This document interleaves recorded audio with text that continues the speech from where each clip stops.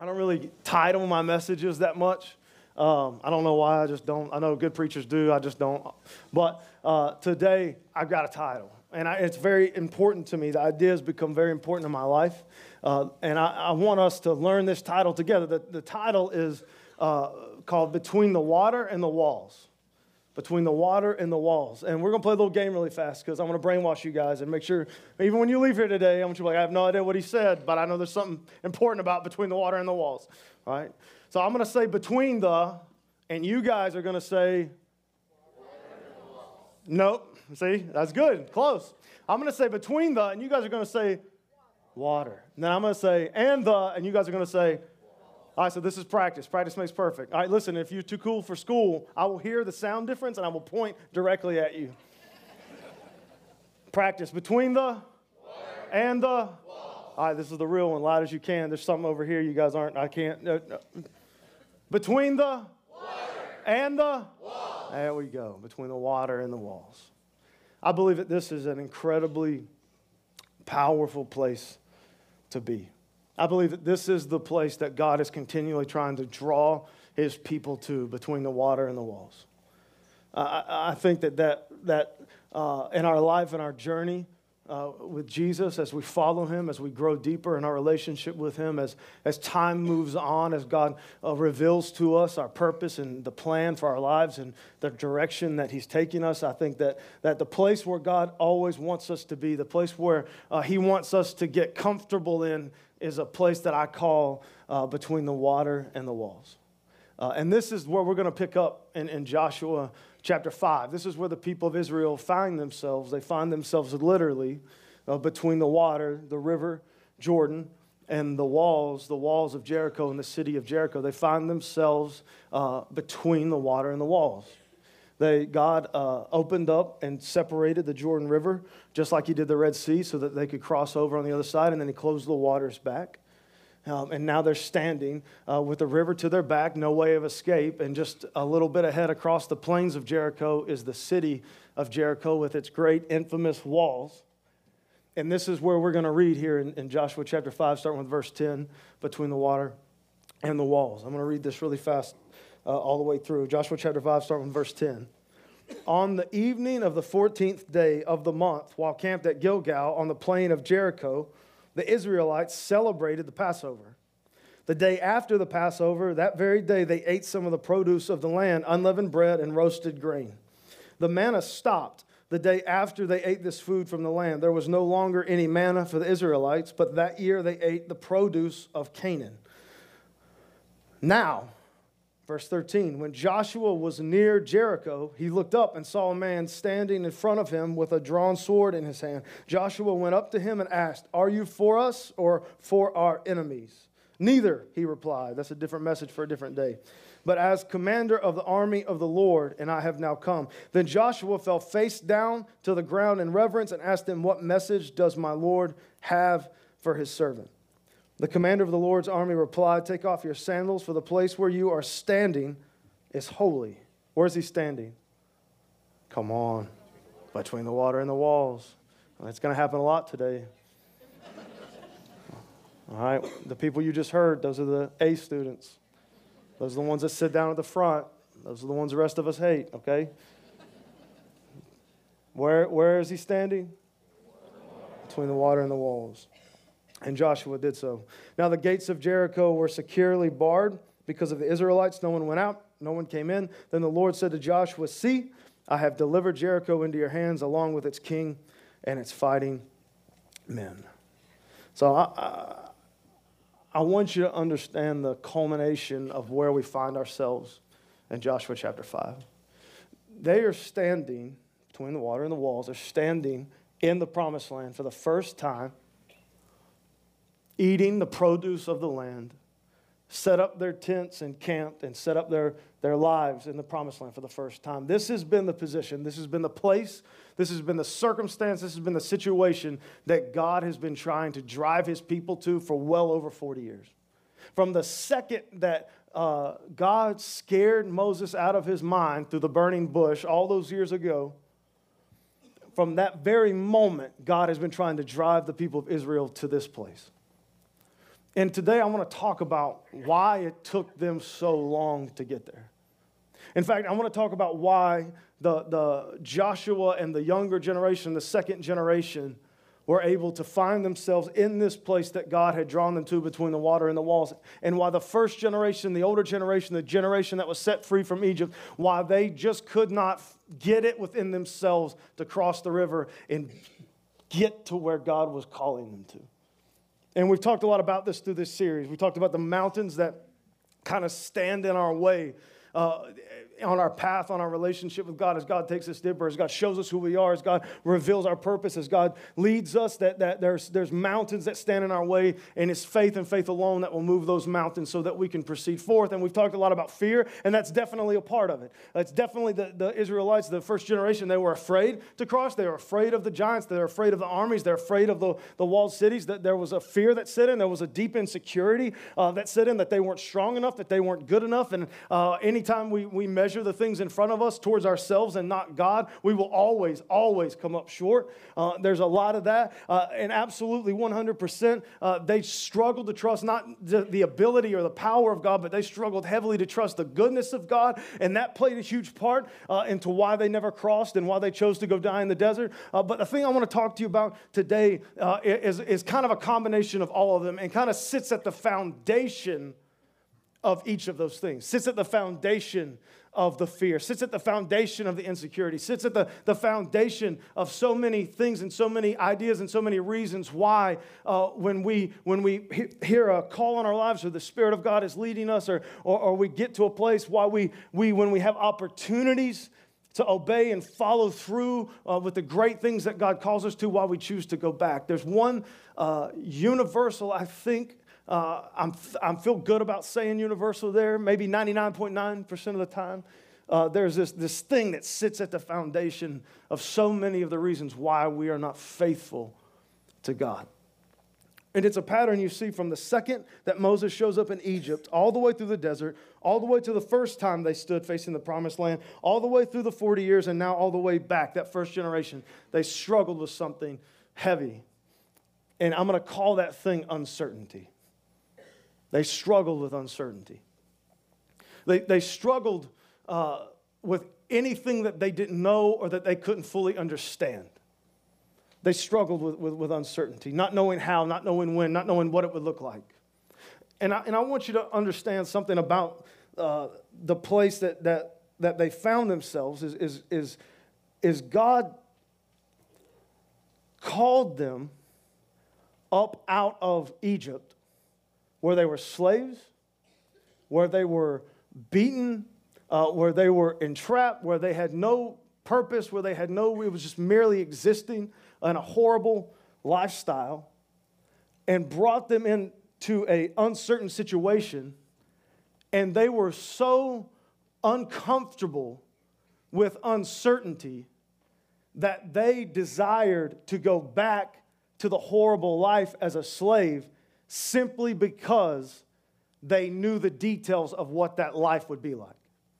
Meaning that they knew that it would be horrible, they knew that it would be bad, they knew that it would be difficult, but they wanted more the certainty of knowing what was there versus traveling into uncertainty with God. That's how powerful uncertainty was to their lives. That's how much they struggled with it. And you struggle with it too. I struggle with it too. I go back over the course of my life, and I realize, and I don't know that I would have been able to say this 6 months ago, but I realized one of the things that I've struggled with the most through the course of my life, and I would be willing to bet so many of us in this room, one of the things that we struggle with the most is uncertainty.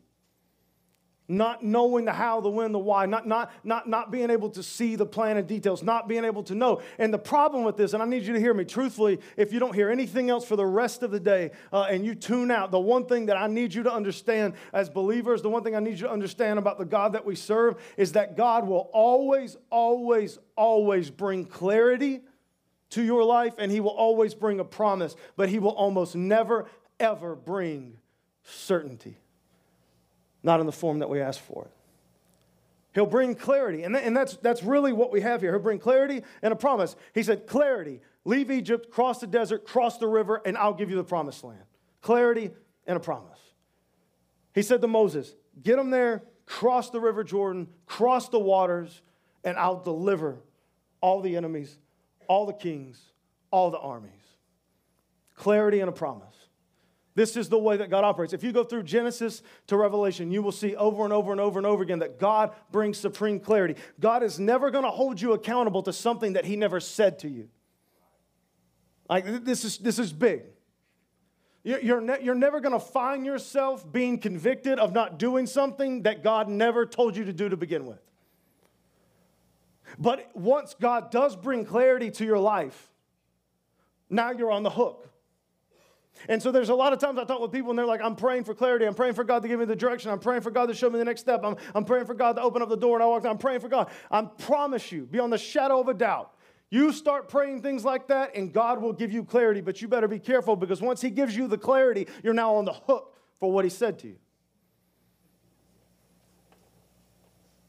God gives clarity and he'll always attach promises. He does this in every way, shape, and form. And I just want you to understand, if you go back to Abraham, I just imagine this. Imagine this.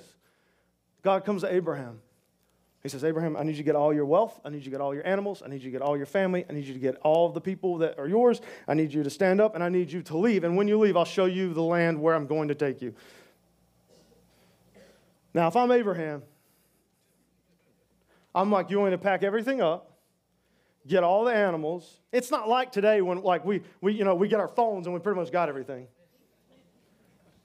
Like, it's not like we just go to the bank and get a cashier's check and we're gone. Get all of my stuff is like 1 million animals and herders and the family and all of our livelihood and all. You want me to get up and you want me to go, and then once we're gone, then you'll tell me where we're going?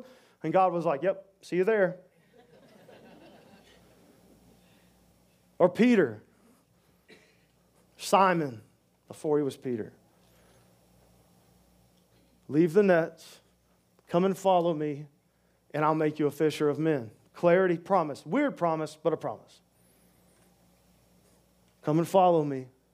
Leave your nets. Come and follow me. Clarity.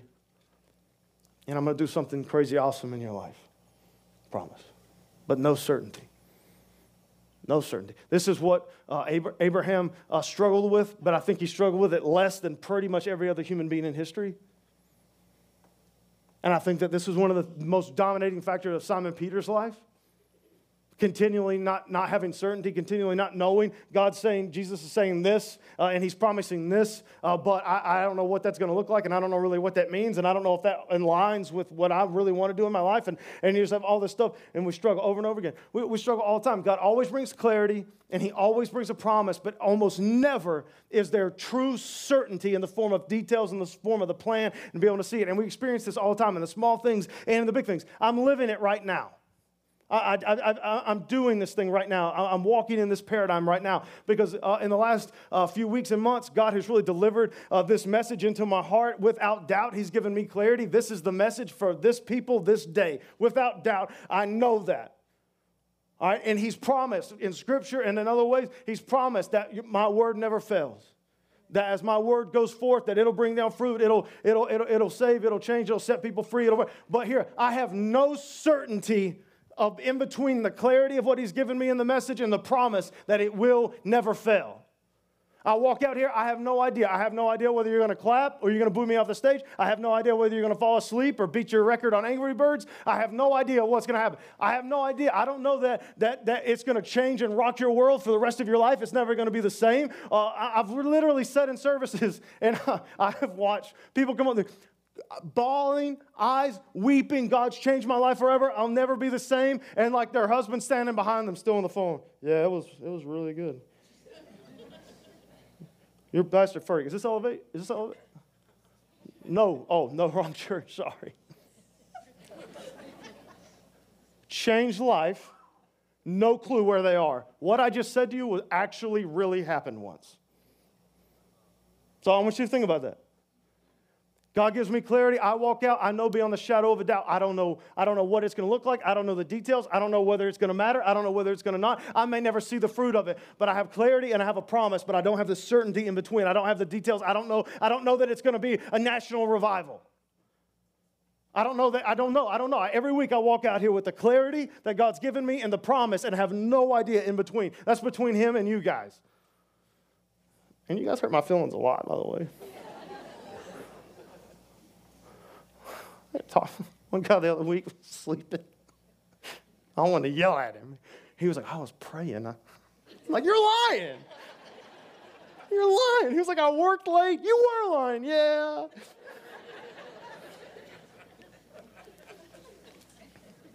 And what happens when God brings clarity to our lives? So much of the time we start this bargaining thing with God. Well, I've got clarity, but God, I don't know what it's going to look like if I'm faithful with the clarity.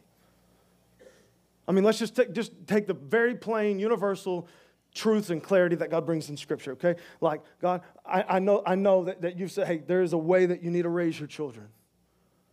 There's a way. There's a system to it. There's a power to disciplining in this way. There's a power to it. But in our modern age, in our modern culture, we get the clarity of it, and then there's a promise, some great promises about our children. But then we're sitting there and we're like, yeah, but I don't know like what it's going to look like. And I was watching Dr. Phil the other day, and Dr. Phil said, that if you tell your kid no, that it might hurt their feelings, and then they won't go anywhere in life. Well, if you don't tell your kid no, at some point they will not go anywhere but your basement for the rest of your life. We're learning that. But there's clarity in that. And I don't know how it works. I just know that my little beautiful Hudson, my little son, has this new addiction to hopping out of his little bed in the middle of the night and roaming the house looking for things to destroy. And I've had to have one very serious moment of discipline and love with him, and it fixed it, okay? So I don't know the details. I know that God gave clarity on the how, and I know that there's a promise attached to it. I don't know if it's science. I don't know. I don't know if it's just a purely spiritual or some. I don't know the certainty of in between. But I know that when God gives clarity, there's a promise attached to it. I'm faithful with the clarity, then I'll live out and I'll see the promise. But so much of the time when we get the clarity, we start bargaining with God about the certainty, and we start saying things like, God, I know. I hear this all the time.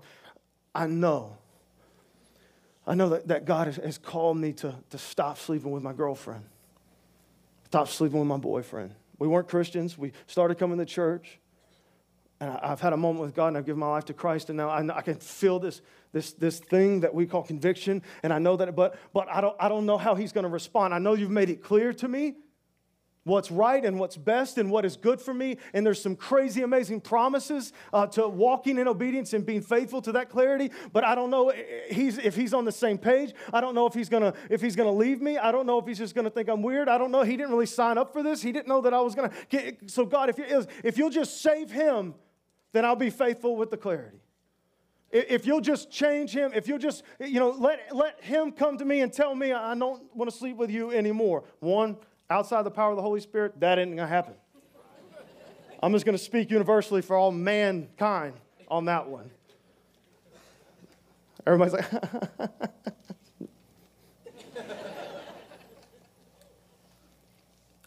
the clarity, but I just feel make certain, just say, save him, then I'll do it. I mean, we do it with our marriages all the time.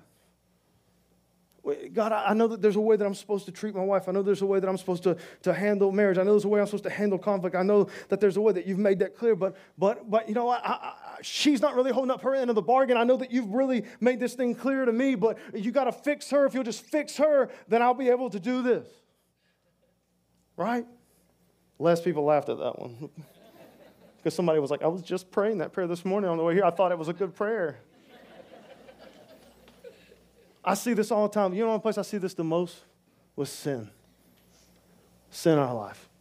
Because I don't want to get into a theological war right now, so just listen to me. And if you don't like this, go read the Bible. So the thing about sin, forgiveness of sin doesn't actually come from confessing our sin to mankind or womankind or to people.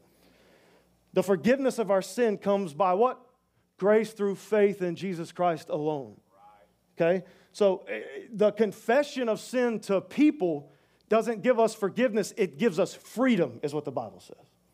That if we've got something within inside of us, that as long as it's a secret thing, that it will pretty much dominate your life. But that if you can open up and humble yourself and get past your own image and confess it. Now, I just want to be clear. I'm not saying please do not go post some crazy stuff on Facebook. That's not the point here. You don't have to tell everybody. You don't have to send out a mass group text. That's not what this is. But there is power. The Bible says there's power. There's clarity. If you will confess it, There'll be healing. There'll be freedom from it. You expose the darkness to the light. Darkness cannot exist where the light is. There's power to that. But all the time, I see people, they'll come and they'll say, listen, I've got this thing, but I don't know how they'll respond. I don't know how my boss will respond when I tell him that I've been stealing Staples every week for 10 years.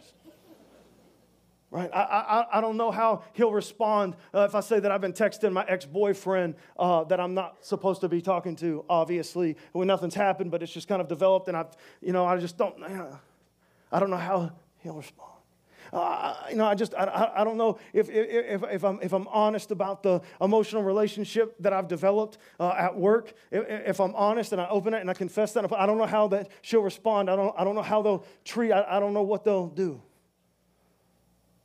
And so we kind of get stuck in this thing. Well, there's clarity and there's a promise. But what we say is if you could just, let's show me, just make sure, show me how it's going to work out and show me the details of it and show me what it means when I'm going to be free or I'm going to be, all that junk Jordan talks about on Sunday mornings. If you just make that, paint a little clear picture for me and show me exactly if I go and say this, what this will be, is it going to be all the time we deal with this. I see it with money, wealth, all the time. I know that God says to honor him with our finances. I know, and there's so many promises. Solomon's like, you honor God with your wealth, and you give him your first fruits and offerings. And it says that your wine vats are in our world, your bank account, there'll be blessings just poured out. Malachi says, God's mouth itself says, test me on this. Listen, if you will be faithful with the giving, faithful with your finances, honor me, bring the tithe, I will open up the windows of heaven and pour out blessing that you, and he goes, test me on this. So there's clarity. And there's crazy promises. But people all the time, well, I know that this is what the Lord's leading me to do, and I know that it's clear in Scripture, and I know that God's bringing me to this place, but I don't know what that'll look like, and I don't know if I'll be able to buy Starbucks as much this month if I do that, and what does it mean when open the windows of heaven? Is there like a button, and a car comes down and like gold falls out? Like what does that mean? Is it knowledge? Is God going to get me figure out how to manage? Most of the time, you don't have an income problem or a money problem, you have a management problem. Sometimes some of the greatest thing God could ever do to you in your finances is teach you how to actually manage the money God's already given you. Now we got too much. Everybody's like, I need more money. No, you need to learn how to be wise with your money. No. You have too much debt because you can't control your spending because you don't know how to manage money. Sometimes if you just start being faithful with God, I've seen this. God, all of a sudden, they'll open up knowledge and revelation to you about how to manage money that you've never had before, and everything will be different, and you won't make one more dime more. But that's the promises of God. God says, you honor me with it. But people all the time, I don't know what it's going to look like, and what does that mean, and how is this going to look like? And, it's funny to me so many times. The only time I hear people go into deep biblical research is trying to prove why they don't have to honor God with their finances. The American church will give and trust their children to the church before they will their finances. We have a problem. God brings clarity. And he attaches a promise. We were joking around about sex earlier. Everybody was laughing. He started talking about money. That lets you know what has a hold of your heart. So much of the time. So let's, before people start walking out, let's just, what about the things that God calls us to in our life? I really feel like the Lord's leading me to start a Bible study at my job. I know I've been praying about it, and there's just been clarity, and there's been confirmation, and I know it. But I don't know, am I going to get fired? Are people going to make fun of me? Is this going to be a difficulty? If God will just give me some type of vision or something, just know that if I go and start a Bible study at my work, that there'll be a international revival. And I'll be faithful with the clarity. Well, what happens if you do get fired? Who cares? What happens if nothing happens? Right? I know that God's calling me to have a career change. I've been chasing this thing and going this direction and going this way. But God, every few weeks, every few months, God just start trying to pull me this different direction and go this different way. And I want to do it. And I want to be faithful with the clarity. But I just don't know about the financial thing. And I don't know about the money side of it. And I don't know what it's going to look like. And I don't want to get in uncertainty and unstableness. So God, if you could just secure me, the job before, if you could just show me and just give it to me and make sure maybe you just give my wife, like a $500,000 raise or something like that. Just, and then I'll be faithful with the clarity. I just feel like God's really giving me, I need to end a friendship in my life. I hear this one all the time. God has brought this to me. It's leading me. I know that this person, this group is not good for me. I know that it isn't, and I know, but I don't. Can you just deliver me some good friends before I make the departure? Because I don't really want to be alone, and I don't want to have Memorial Day at home alone on my couch. I would, even if I'm with people that I don't need to be with, I would rather be with people than risk the loneliness. So if you could just, before I'm faithful with the clarity, could you just deliver, the right thing and the right step and the right. Is it the people of Israel, the rest of history, and just me that struggle with this, or do you guys struggle with this too? Right? God brings clarity and a promise. But so many times we aren't faithful with the clarity because we're uncomfortable with the lack of certainty. And ultimately, this is why the first generation chose to go die in the desert. Because they knew what the desert would be like. They knew what the desert life would be like. They knew that the cloud would be there by day and the fire would be there by night. They knew that the manna, there would be guidance. They knew that the manna would come up. The bread, God would provide for them. And they knew that it would be a mediocre existence, but they at least knew what it was going to be. And so they looked over in there and they didn't know how God was going to deliver them the land. They didn't know when God was going to deliver the land. They didn't know if people were going to get killed in the process. They didn't know the risk. They had so much uncertainty. And this is the thing. People do it all the time. I've done it. And it's led to some of the greatest regrets of my life. You guys have done it. They did it, and this was absolutely the worst regret of their life, is that so many times we will, listen to me, we will take a certain mediocre, meaningless season or phase of life simply because there is supreme comfort in knowing what's around every corner versus following God into uncertainty, not knowing where it'll all end up. Over and over and over again, humanity finds themselves in the desert simply because they know what to expect and they can't bring themselves to put there and cross their lives and their marriages and their kids into a land of uncertainty and trust God. This, I think, is one of the greatest mountains that we will ever face as a people with God. God brings clarity and a promise. But because you don't have the details, because you don't know for sure, because you don't see how it's going to work, you would go take nothingness over everything simply because you know what nothingness looks like. Let me put it you would rather have a marriage where you know you're struggling with something, where you know that you can't trust her and she can't trust you. You would take the known marriage, the known issues. You would take that, take the struggles, take the secret sin, take the trust issues. You would take that over trusting God and confessing a sin, or trusting God and changing your ways because you're afraid of the uncertainty. You would take what you know is bad, what you know isn't healthy, what you know is what you know is going to bring down your life and bring down your state of living. You will take mediocreness. You'll take it because you know it over risking confessing or saying or changing something and trusting God with the end result. We do it all day long. All day long.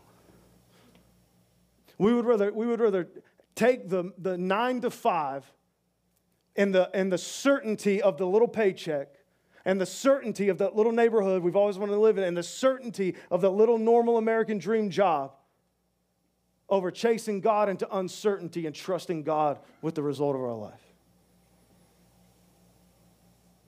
You could go down, and that's the reality, is I could stand up here all day long, and we could go from example to example to example to example, from the very small, mundane things in life all the way to the greatest things in life, and we could see all day long how God brings clarity, and He always attaches a promise, and we struggle the most to be faithful with the clarity because of the uncertainty that stands in between. But I'm going to read this to you again. I'm going to show you something. 5:13. Now when Joshua was near Jericho, he looked up and saw a man standing in front of him with a drawn sword in his hand. And Joshua went up to him and asked, "Are you for us or for our enemies?" "Neither," he replied, "but as commander of the army of the Lord I have now come." Then Joshua fell face down to the ground in reverence and asked him, "What message does my Lord have for his servant?" The commander of the Lord's army replied, "Take off your sandals, for the place where you are standing is holy." And Joshua did so.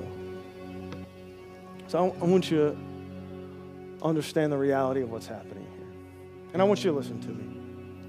Because this is one of those messages where you're going to receive a warning, a caution about your way of life. And it's going to be one of those things where you don't have to believe me, and you don't have to go, you don't have to listen, and you can just kind of go on and do your thing and keep whatever. But I'm telling you right now, for many of us in this room this morning, this is a supreme warning and caution from the Holy Spirit about the way that you're choosing to live your life. And it's beyond a warning and a caution. It is a call from God to chase him into the greatness of who he called you to be. Because something powerful happens right here. I'm going to go back. It says that when Joshua was near Jericho, meaning he's there, he can see it, he's there. He's near Jericho.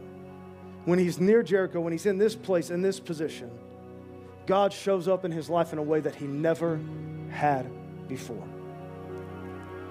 In fact, he showed up in such a powerful way, in such a very specific and rare way. It's only happened one or two other times in the Bible where something so powerful, the presence of God becomes so strong that God himself calls it holy ground, or a holy place, or a sacred place, or a place that has been set apart. And this is the thing that I want you to understand. I think it's very unique that he says, the place where you are standing is holy ground, or it's a holy place, or it's holy, it's set apart. See, for me, I'm getting to this place where I don't think the battle in our life is about Jericho, or about the walls, or about the armies, or about the giants. See, because that battle, that's the Lord's battle. The walls, the giants, the armies, the things that lay out ahead of us, that's the Lord's battle. Our battle is the internal mountains that stand between us and trusting God. And see, when Joshua found himself in this place near Jericho, and because his foot was there, he was standing there, God called it holy ground. He came in a deep presence and called it holy ground. For 40 years, over 40 years, God has been saying the same thing over and over and over and over again. Go to the promised land, cross the river, and I'll give you everything. Go to the promised land, cross the Jordan, and I'll give you everything. From Moses to when they were in Egypt, to right after the Red Sea, to all through the first journey, to the 40 years, God has been saying the same thing over and over and over again. He brought supreme clarity. Go to the land, cross the river, and I will give you everything. And for all of that time, person after person after person, a generation, that first whole generation, could not and would not bring themselves to trust God and simply cross over into the uncertainty. And this is the powerful thing that I need you to understand, I need you to hear. God has brought clarity to your life. God has brought clarity about all sorts of things within Scripture. He's brought clarity about how you're supposed to live your life. He's brought clarity about how you're supposed to handle marriage. He's brought clarity about how you're supposed to raise your children. He's brought clarity about your friendship. He brought clarity about your direction in life. He's brought clarity, countless clarity, and attached so many promises to Him. When you begin to walk with God, the Holy Spirit begins to speak with you and lead you to certain things, lead you down certain directions. It starts to pull you from who you thought you were to who God raised you up and created you to be. And there is a vast difference between who you thought you were before you knew Jesus and who God raised you up and created you to be. And because there is such a vast difference, the Holy Spirit is always going to start pulling you, and that means there's going to be things that change. That means that you're going to continually find yourself standing at the water and God giving you clarity to cross over and be faithful with the things that He gave. And this is the power of it. God Himself is waiting on the other side between the water and the walls. The presence and the power of God is waiting on the other side for you. And this is the thing that the people of Israel never understood. It was never supposed to be a cloud. It was supposed to be God. It was never supposed to be a fire. It was supposed to be God. Moses was never supposed to stand between them and the presence of God. They chose that. It was never supposed to be manna. It wasn't supposed to be those things. It was always supposed to be the deep-seated power and presence of a living God. But because they would not be faithful with the things that God made clear, they continued to live on baby food, mediocrity, nothingness, meaningless, throwing their life away, chasing what? Nothing. And for their entire life, God said one thing over and over and over and over again. Cross the river. Cross the water, and I'll give you everything. God has brought clarity to your life. And as long as you sit on the other side of the clarity, my message to you this morning is you might have some manna, you might have a cloud, you might have some fire, but you will not have the deep-seated presence of God because it's on the other side of the water, between the water and the walls. And if you will be faithful with the clarity and bring your butt across the water, He's waiting on you. And there's something special and unique about that place. So much so that He calls it holy ground. And then I think this is just God.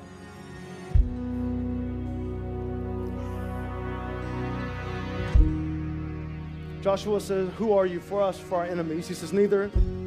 But as a commander of the army of the Lord, I have now come. Then Joshua fell face down on the ground in reverence and asked him, what message does my Lord have for his servant? The commander of the Lord's army said, take off your sandals, for the place where you're standing is holy. And Joshua did so. Now the gates of Jericho were securely barred because of the Israelites. No one went out and no one came in. Then the Lord said to Joshua, see, I have delivered Jericho into your hands, along with its king and its fighting men. So I want you to hear what I'm telling you.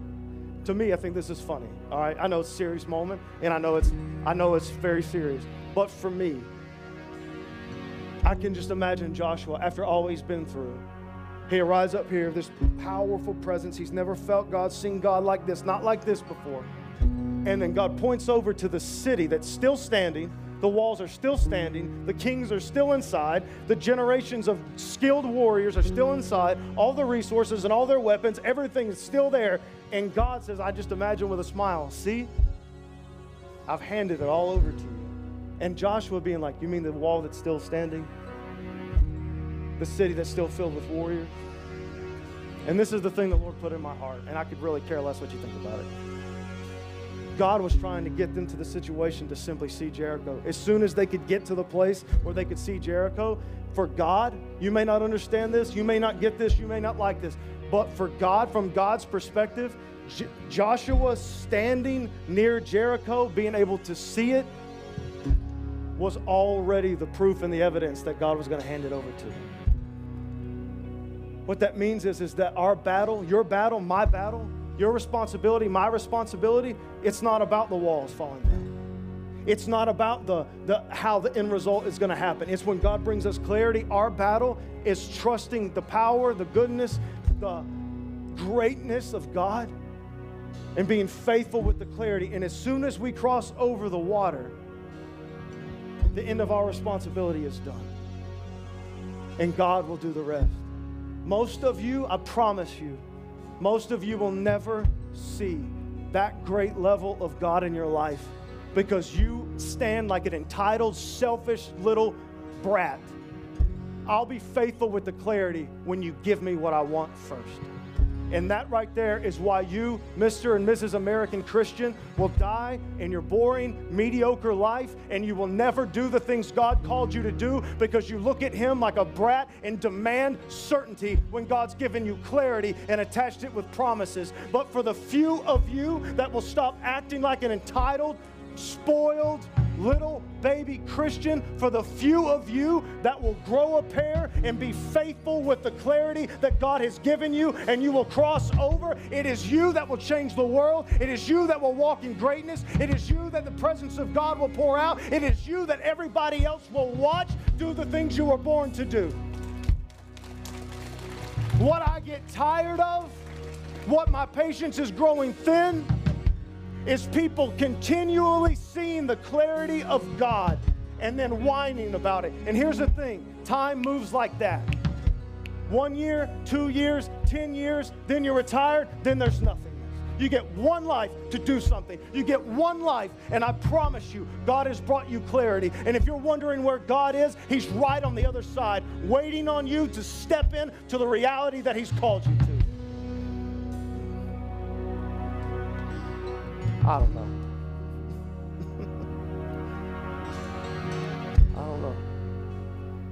Because I want to get excited. And I want to say, I'll see you there. I want to say something like that. I want to be like, let's cross the water and I'll see you there. I want to say, let's go to the holy ground. Let's go to that place. Let's go challenge the walls. Let's go be who God called us to be. But then I think back and I realize that whole first generation, there was just Joshua, there was just Caleb, there was just Moses. I'm telling you, you're going to cross the water, but it's not going to be with the majority. You're going to live a life of greatness, but it's not going to be with everybody you're around right now. You're going to do something great. You're going to be somebody for the name of Jesus, and God's going to rock your world, and He's going to change everything. But I promise you, most people will look into the uncertainty and the potential of greatness in God. Then they will look back at the comfort of knowing mediocrity and choose mediocrity simply because they already know what that looks like. What a horrible reason to waste your life. What a horrible reason to throw your marriage away. What a horrible... I have to stop. I have to stop. But there is a weight in my heart right now that hasn't been here yet. God has brought clarity to your life. Be faithful with it and watch Him change everything. If you guys will